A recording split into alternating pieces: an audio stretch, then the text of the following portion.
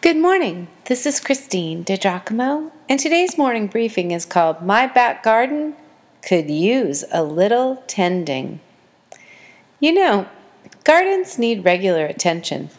From spring cleanings when vines are trimmed back, perhaps neatly tied in place again, when old leaves and dead material are cleared away from beneath rose bushes so that new growth can get sunshine and fresh air, and little buds can flourish without being affected by decay.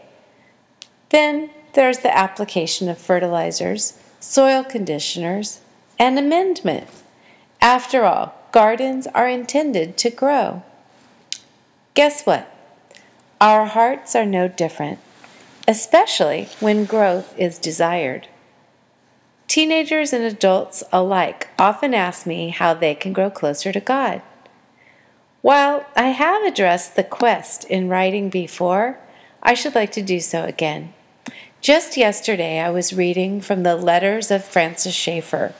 What a treasure trove! And I want to share with you. Indeed, there are things that we can do that will help us grow. Schaeffer references 4 things, which are not rocket science, but his verbiage is so rich. He says this to begin.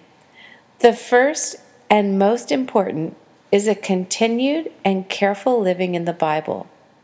It is not only that we learn from the Bible, but it becomes our environment.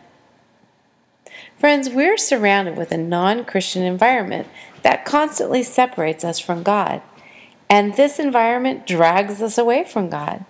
As we read the Bible and live in it daily, it provides the totally opposite atmosphere, namely the reality of the existence of God. Oh, Schaeffer is right. That is so good. Second, prayer. There are periods of time we set aside specifically for prayer, and on the other hand, there is a habit of prayer in the midst of our days.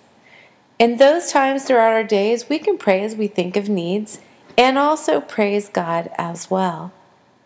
I know I am a better woman when I meet with Jesus each morning, centering myself in the wisdom and inspiration of Scripture and through talking with God.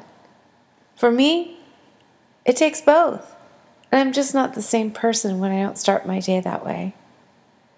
Third is the matter of talking to other people about Christ. I do not usually include this when talking about how to grow closer to God, but I can see truly the value of Schaeffer's thinking. For as we tell others about Christ, it helps us to put into words the reality of what we already know about God. This then helps them and us. It's quite confirming, actually.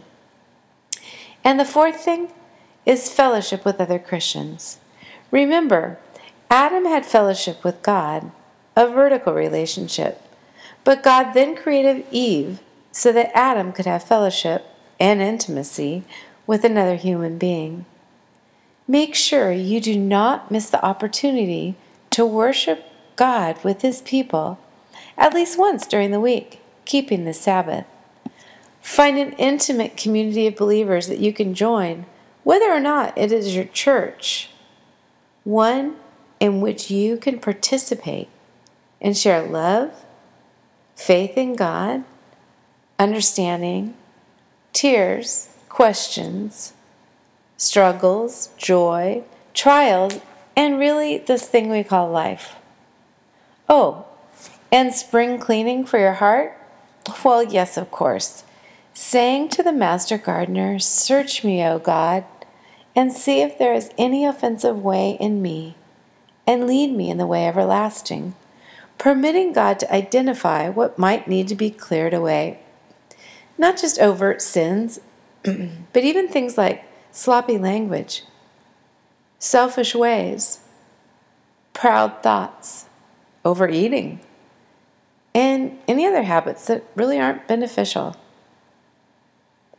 One last thought. Often when folks are new to the Christian faith, they want to feel a certain way. The feeling of God does not come first. The feeling of God is the result of our understanding about God from the Scripture, and again, the result of our living in the Scriptures day by day. The feelings will follow. Growth is knocking at the door of your heart, Christian. Will you open it and give it some attention? I pray so. If you'd like to print this out or read it, share it with someone, you can go to pastorwoman.com, click on Powerful Bible Teaching, Morning Briefings, and again the title is My Back Garden